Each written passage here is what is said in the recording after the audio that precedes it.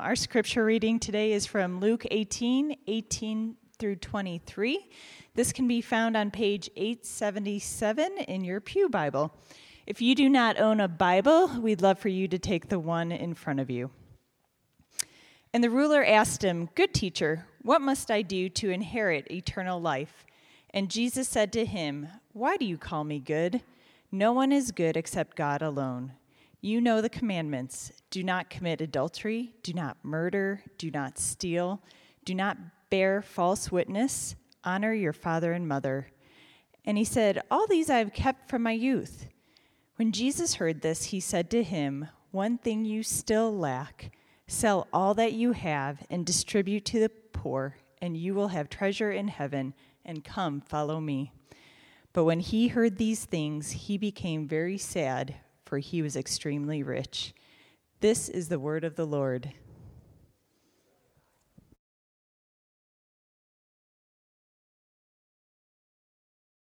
Lisa. Well, good morning again and welcome to Christ Community. My name is Bill Gorman. I'm one of the pastors here, and we're so glad that you're with us this morning, whether this is your very first time or this is home for you. We're so glad that you're here. And during January at Christ Community, we always like to highlight two things. January is Sanctity of Life Month. And so there's kind of two things we like to highlight in January as part of Sanctity of Life Month. One is Martin Luther King Jr. holiday and a pastoral prayer for that. And then next Sunday, we're going to focus particularly on the unborn as we approach the anniversary of the Roe v. Wade decision on January 22nd. So this morning as we begin, before we look at our sermon text this morning, I just want to offer a prayer as we engage this Martin Luther King Jr. weekend. So let me pray for us this morning. Father in heaven, this is a prayer of gratitude. And we praise you this week as we remember Dr. King and those who worked with him. We praise you for the qualities that shaped him and their lives, for a strong sense of justice that regarded all people as bearing your image and having dignity in your eyes, for an unshakable belief in love and peace that would not permit them to turn to violence in order to achieve their dreams, for a commitment to sacrifice that led them forward without regard for their own safety and ultimate trust in you, God, that you would never abandon those who stand for truth and righteousness. Father, this is also a prayer of repentance. Please help us to see the continuing effects of past generation sins. Help me to see the ways which I have contributed to these things, even in our current moment. Forgive at times my willful blindness to the plight of my brothers and sisters. Forgive times when I was silent when I should have spoken up.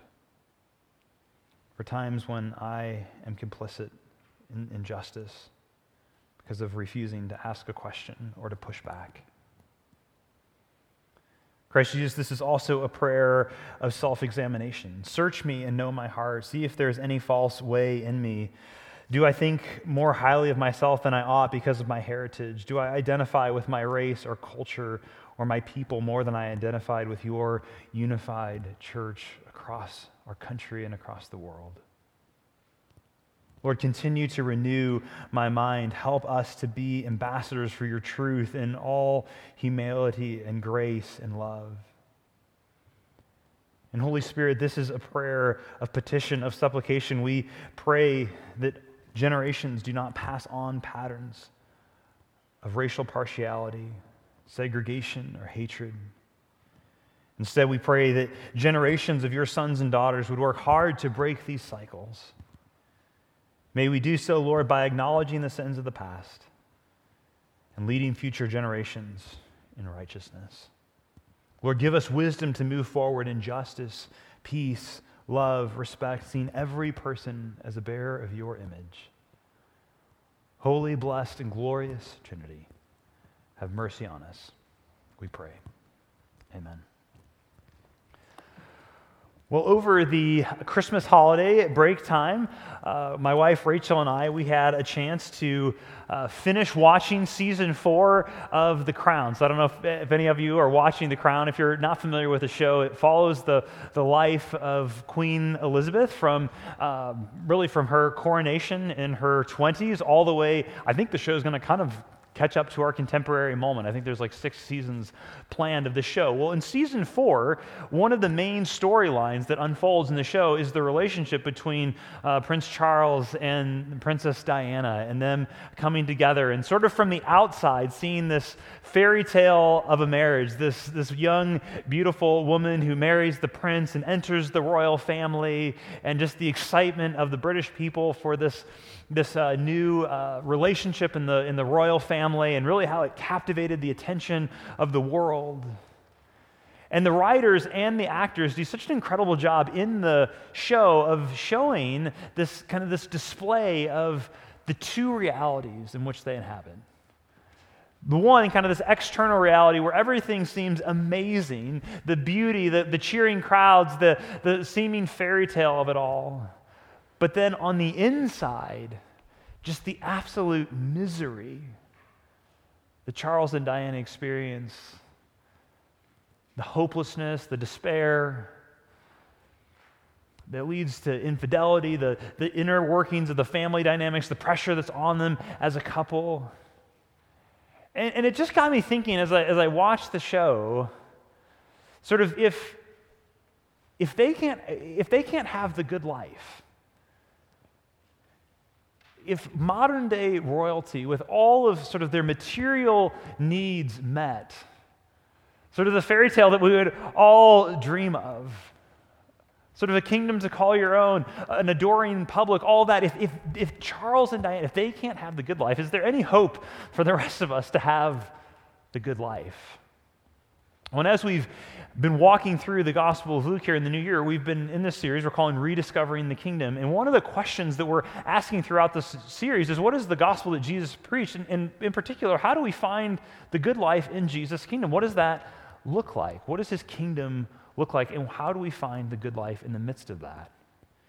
And the kingdom of God is a concept that I think maybe if you've been around church, you've heard a lot of, but it's one of those phrases of what does it actually mean in the scriptures? And we could spend a whole bunch of time unpacking just this idea of the kingdom of God. But what's a simple working definition that you might kind of hold in your mind of what the kingdom of God is?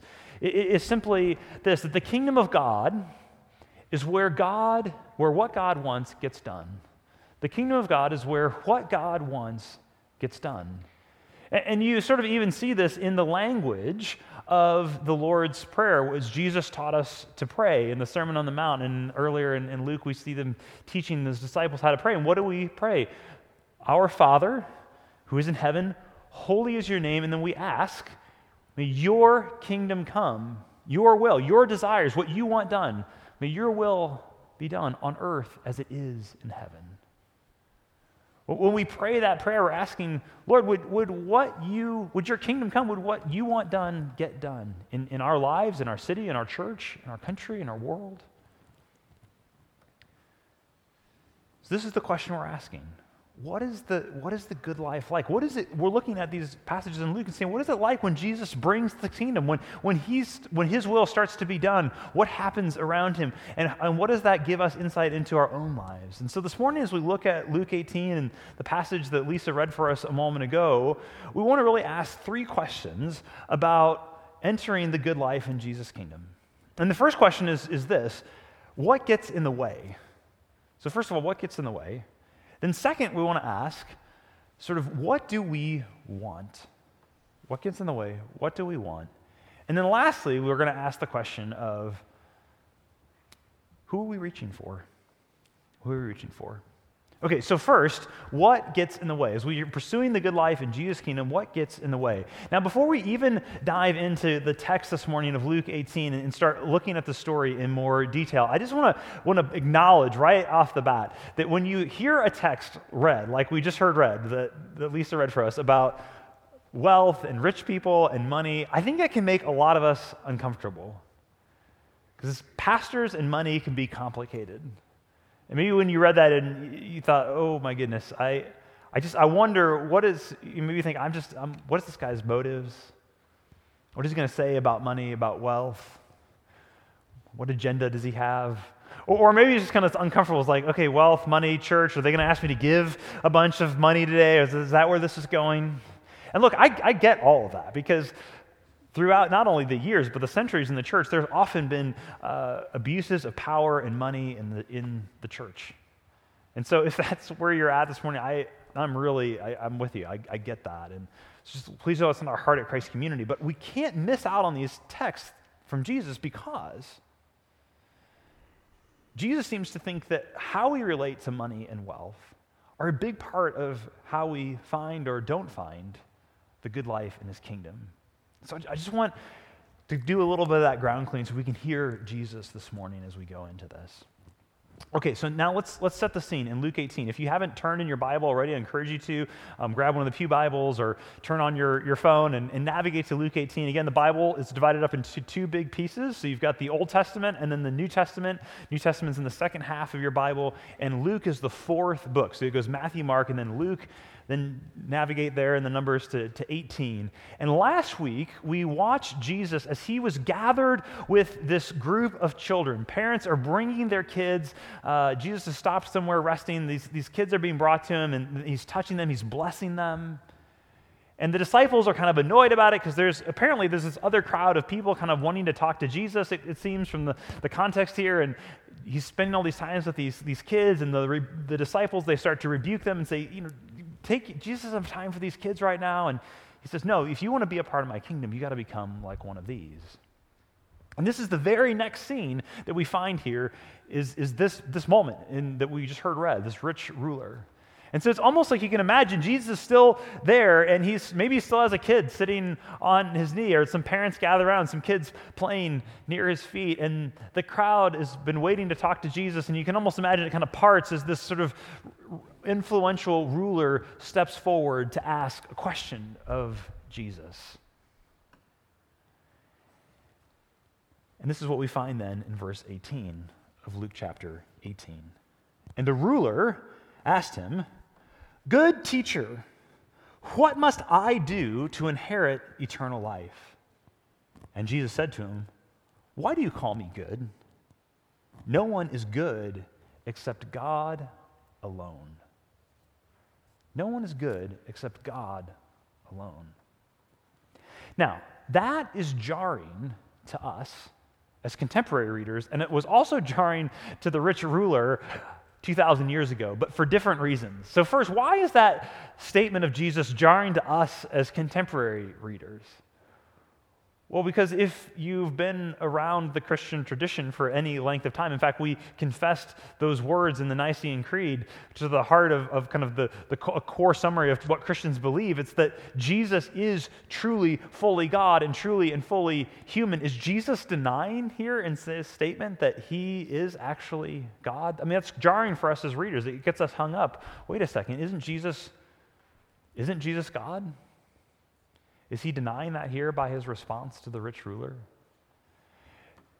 I want to answer the question in this way and say no, and we could look at other places in the New Testament that would fill that out. But even right here in this episode with Jesus and this rich ruler, you see a key insight that says that's not what Jesus is saying. Because in a moment, Jesus is going to ask this rich ruler to give up everything, sell all he has, and follow him. Now, if Jesus were sort of wanting to demur, to kind of push the attention away from him and say, no, I'm not God,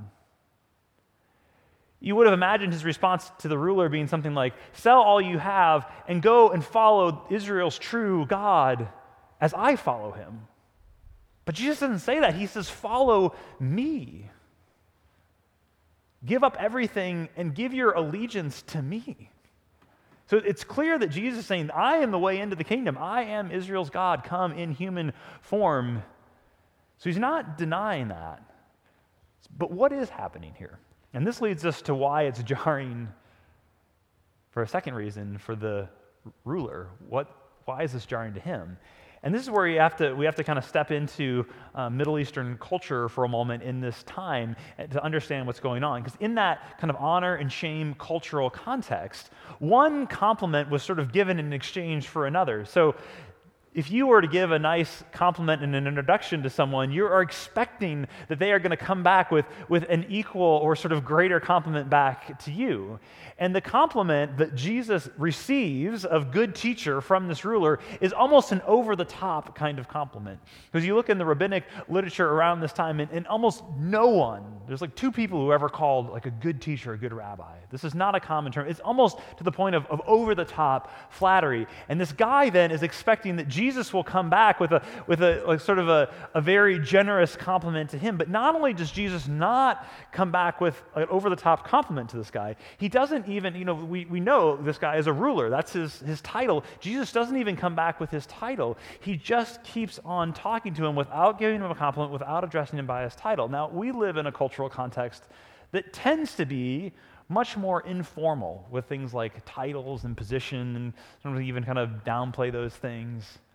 So it's hard for us to understand how offensive it would have been to this ruler that Jesus doesn't even come back with his title. But then look here at verse 21. Jesus gives them these commandments. Well, just for a moment. So Jesus then lists these 10 commandments, right? That's Jesus' response to him. What must I do to inherit life? Jesus comes and he says, I'm going to give you, he lists out a few of the 10 commandments.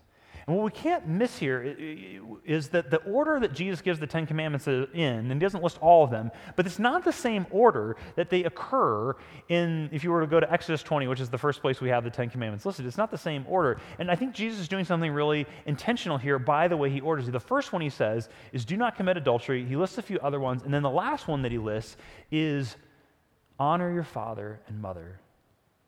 Now, do not commit adultery, honor your father and mother are both about loyalty to family, right? Do not commit adultery is about loyalty to your spouse, preserving the family in that way. Honoring your father or mother, it's this broader familial context that family is key, important. And Jesus gets where this guy is coming from. He recognized, I think his ordering and his placement of those commandments is really intentional.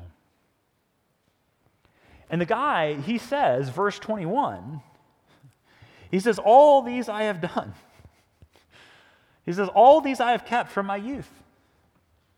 I've kept them all from my youth, which is a pretty bold statement. And different people, take that in different ways. How bold is this guy really being? But he's putting himself saying, I have kept all the commandments. Now, again, the rabbinic literature of this time says really only 3 people ever kept all the commandments. They list Abraham, Moses, and Aaron. And this is some pretty heavy hitters, big time in the Jewish faith, right? Be like, I don't play basketball. Be like you're going down to the Y and you're playing basketball and you tell your friends, I play ball like Michael Jordan or LeBron James. You're sort of putting the elites, the very top. This is what Jesus says to them. I look down at verse 22. When Jesus heard this, he said to him, one thing you still lack. Sell all that you have and distribute to the poor, and you will have treasure in heaven. Come, follow me. But when he heard these things, he became very sad, for he was extremely rich. Jesus, seeing that he became sad, said, how difficult it is for those who have wealth to enter the kingdom of God. How difficult it is for those who have wealth to enter the kingdom of God. Now, I don't want us to miss here that what Jesus is asking of this guy is not just about the money. Hey, we get that, right? It's like, okay, Jesus is asking him to sell all he has, give it to the poor. But there's something bigger going on here in this cultural context. Because this guy's wealth is connected to his family, right? This is the inheritance that he received, the lands, the dollars, the status, the honor that went along with this estate. The whole of what it was is about his family. Remember, Jesus highlights, do not commit adultery, honor your father and mother. He knows this guy has, as everyone did in that culture, a really high degree of loyalty, much higher than it's probably even possible for us to really grasp in our cultural context, to family. And so when he asks this guy to give up all that he has, he's not just saying empty your bank account. He's saying give up your status. Give up the honor that you have had. Give up the right that you have over this inheritance that you've been entrusted with, that you are to pass on to future generations. In a sense, Jesus is saying, you need to put your loyalty to me as higher than your loyalty to your family and the wealth that you've been given by them.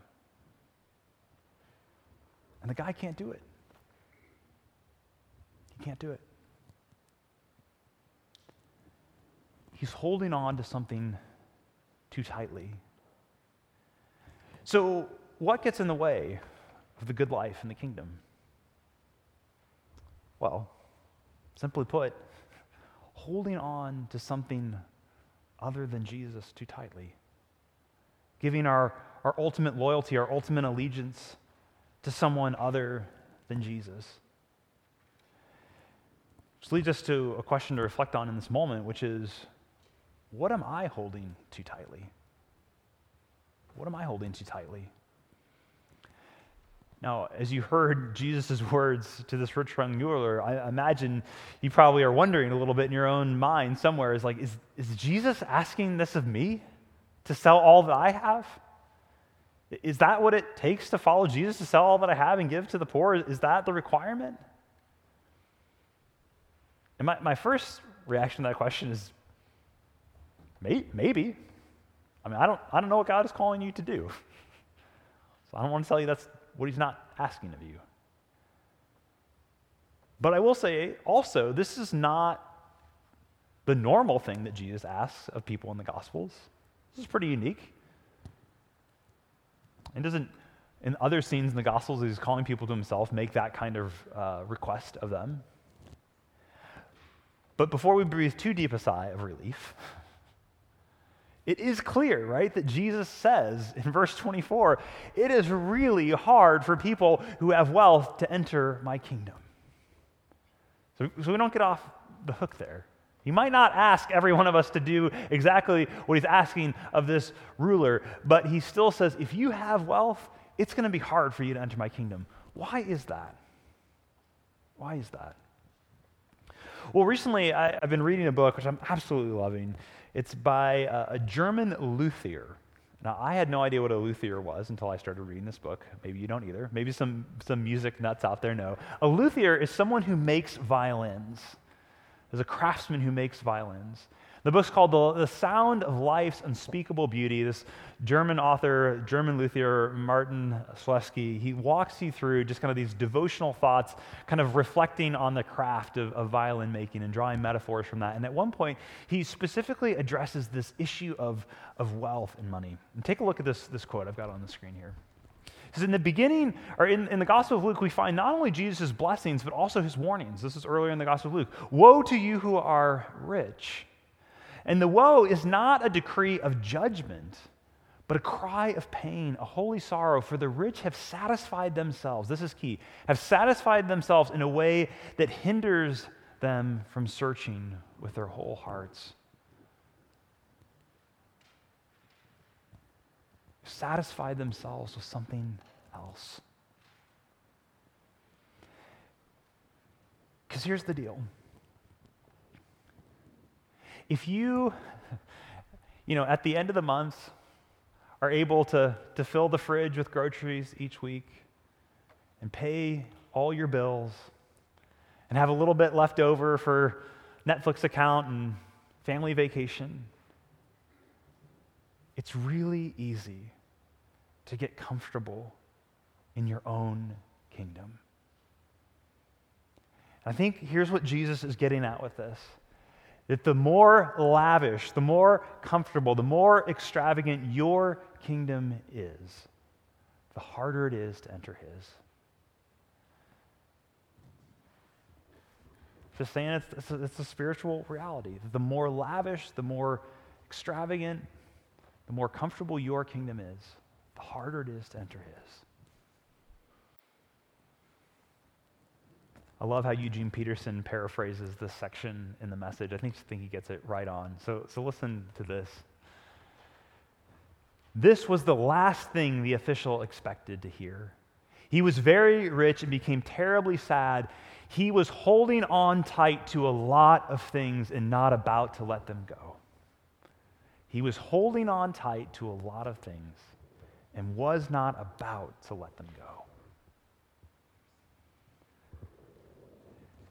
Friends, disordered love and divided loyalty will always lead us to despair.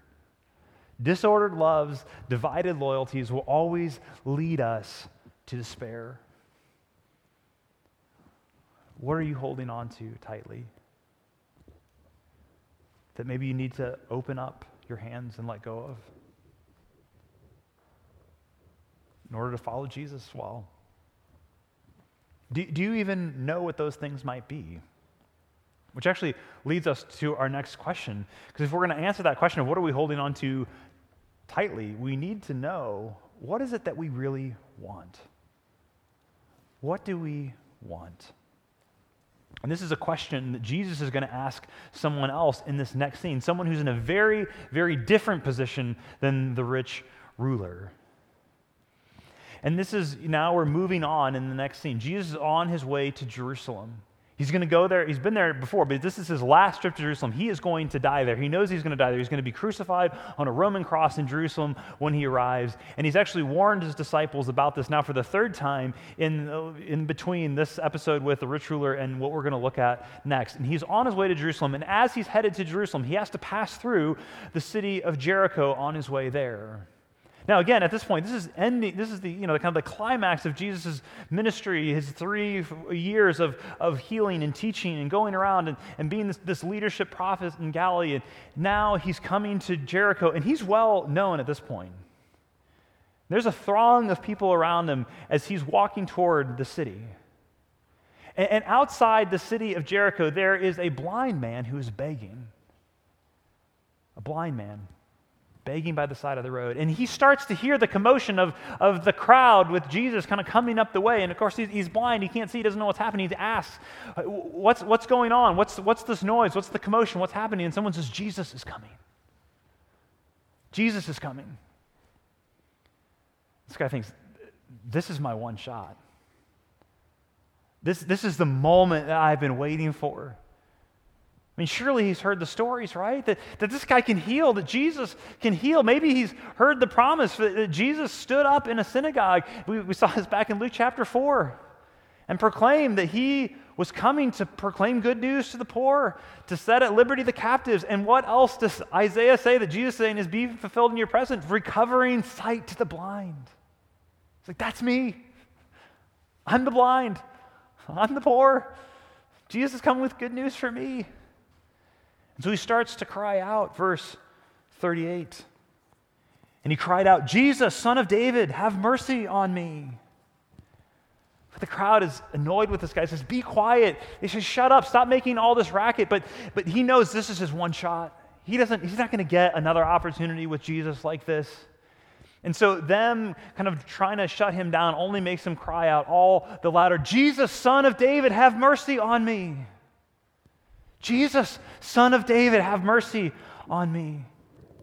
He's screaming at the top of his lungs, crowd telling him to shut up, and then all of a sudden everything stops. Jesus stops. Verse 41. Or verse 40, and Jesus stopped and commanded him to be brought to him. And when he came near, Jesus asked him.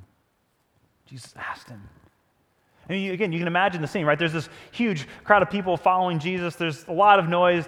Then, Jesus kind of hears this voice above the rest of the crowd, Jesus, Son of David, have mercy on me. And he stops dead in his tracks.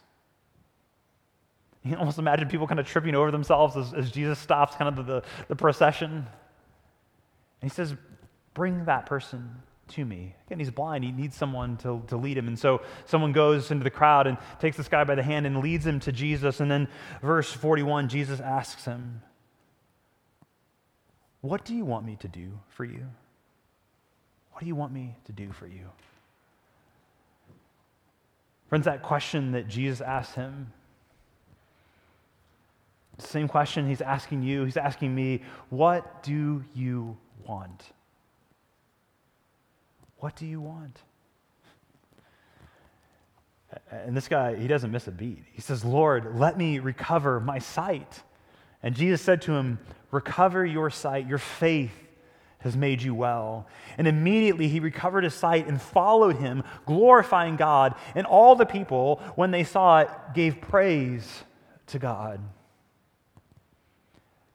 Do you see the contrast here between the rich ruler and the blind beggar?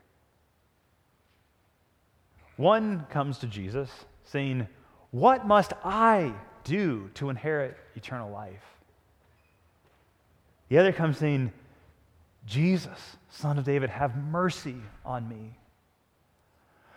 One turns away from Jesus sad. The other turns to Jesus and follows him rejoicing. So it got me to wondering, what's the difference? Why do they have such different responses to Jesus? Well, I think the heart of it is this: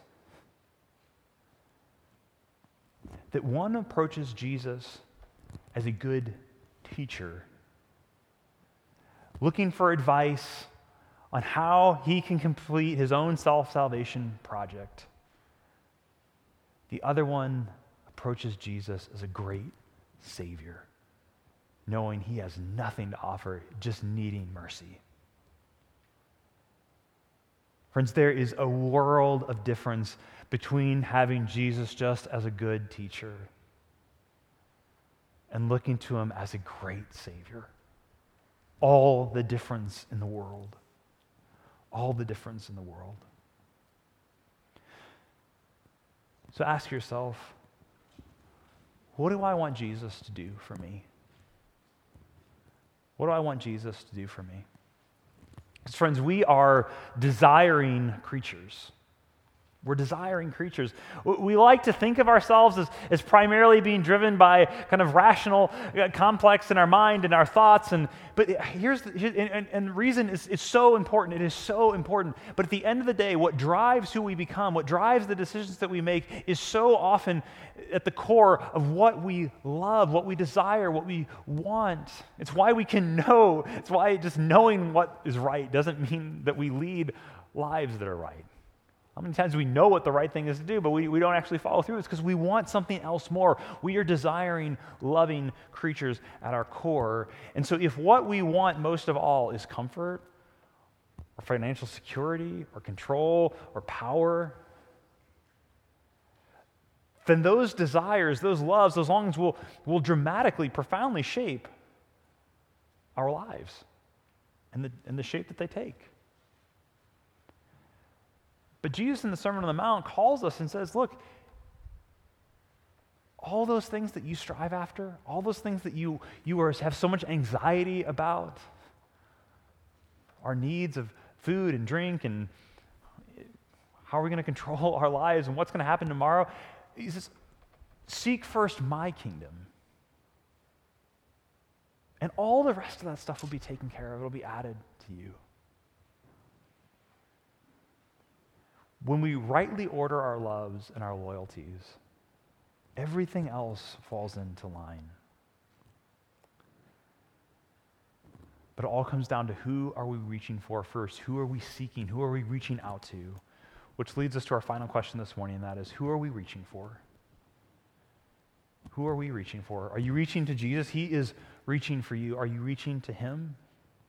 And when you reach out to him, are you reaching out to him for advice, for a little self-help, for affirmation of kind of an I'm okay, you're okay, affirmation of who you already are, where you're already at? Or are you coming to him like the blind beggar saying, Jesus, Son of David, have mercy on me. I am hopeless without you. And here's the thing. If you come to him looking for help, looking for rescue, not for advice, not for affirmation, but in your deepest need, when you come to Jesus like that, he will stop everything to meet you in that place. He will stop everything to meet you in that place and to serve you and care for you in that place. And what happens when that unfolds in your life? When you start to experience that kind of healing, that kind of rescue, the love and the joy that comes as a result of that, you can't help but want to be with Jesus. And this guy's like, he's following Jesus. This guy just changed my life. When that happens for us, you want to be with him, because here is the bottom line. The good life in the kingdom is only found in relationship with Jesus. You can't have the kingdom without the king. You can't have the kingdom without a relationship with Jesus. You've got to have him. But when your life is transformed by him, you find yourself desiring that, longing that, wanting that. So what do you want? I would just give you a few moments, a few seconds to reflect on that question. Like, deeply ask yourself, and if you're like me, I'm going to need more than 6 or 7 seconds, but just pause in this moment. What do you want out of life? Out of next week, what do you want?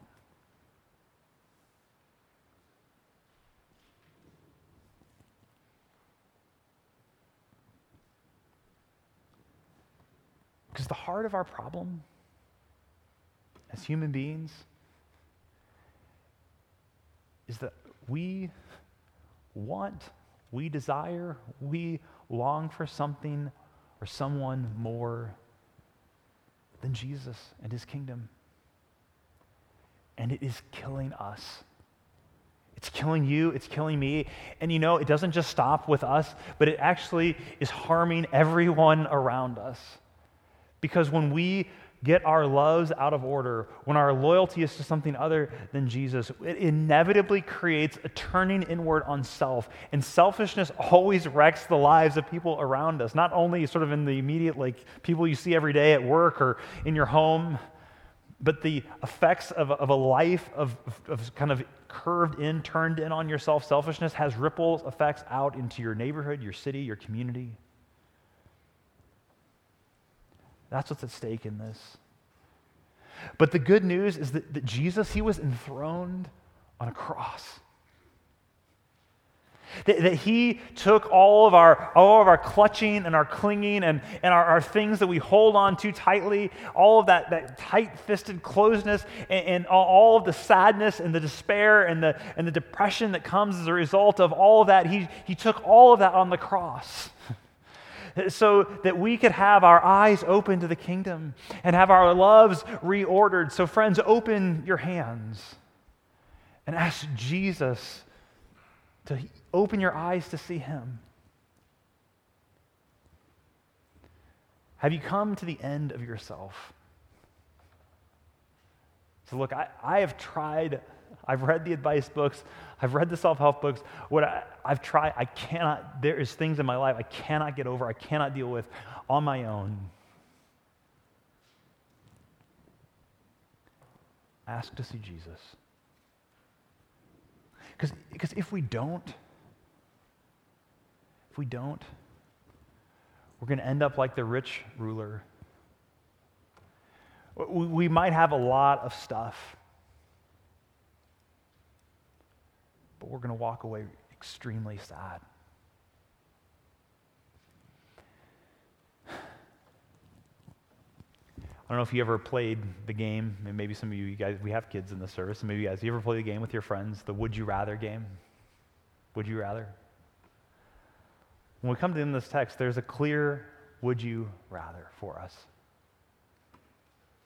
Would you rather be a blind beggar with Jesus or a rich ruler without him? It's that simple today. Would you rather be a blind beggar with Jesus or a rich ruler without him? And I don't know what your week was like. I don't know what your life has been like, what you brought into the room today with you when you came.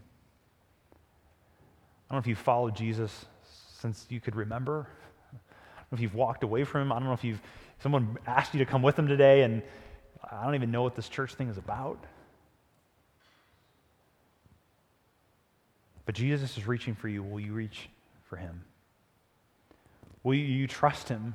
Give your loyalty and allegiance to him, maybe for the first time, or maybe again afresh. I know I needed that this week as I looked in these texts and searched my own heart that afresh, Jesus, I need to give my allegiance, my loyalty to you. What do you want? Well, if you're comfortable this morning, I invite you just to pray this prayer with me as we close. It's going to be on the screen. Let's say these words together.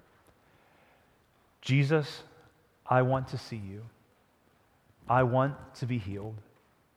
Jesus, we want to see you. We want to be healed. Jesus, we seek you first. Amen. Let me continue in prayer for us. Father in heaven, thank you that you sent Jesus to die on the cross, that he gave up all so that we could be set free from the things that we cling to so tightly that just lead us to death. I pray that for each one of us, you would help us to loosen, I pray this for myself, Lord, to loosen our hands, to open our hands to the things that we hold on to tightly. Whether it's an area of sin or even a good thing that we've turned into an ultimate thing, into an idol that is keeping us from you. Would you open our eyes to see Jesus? It's in his name we pray, by the power of the Holy Spirit who empowered Jesus to live the life that he lived and is empowering us to live a life of following him and glorifying you. Amen.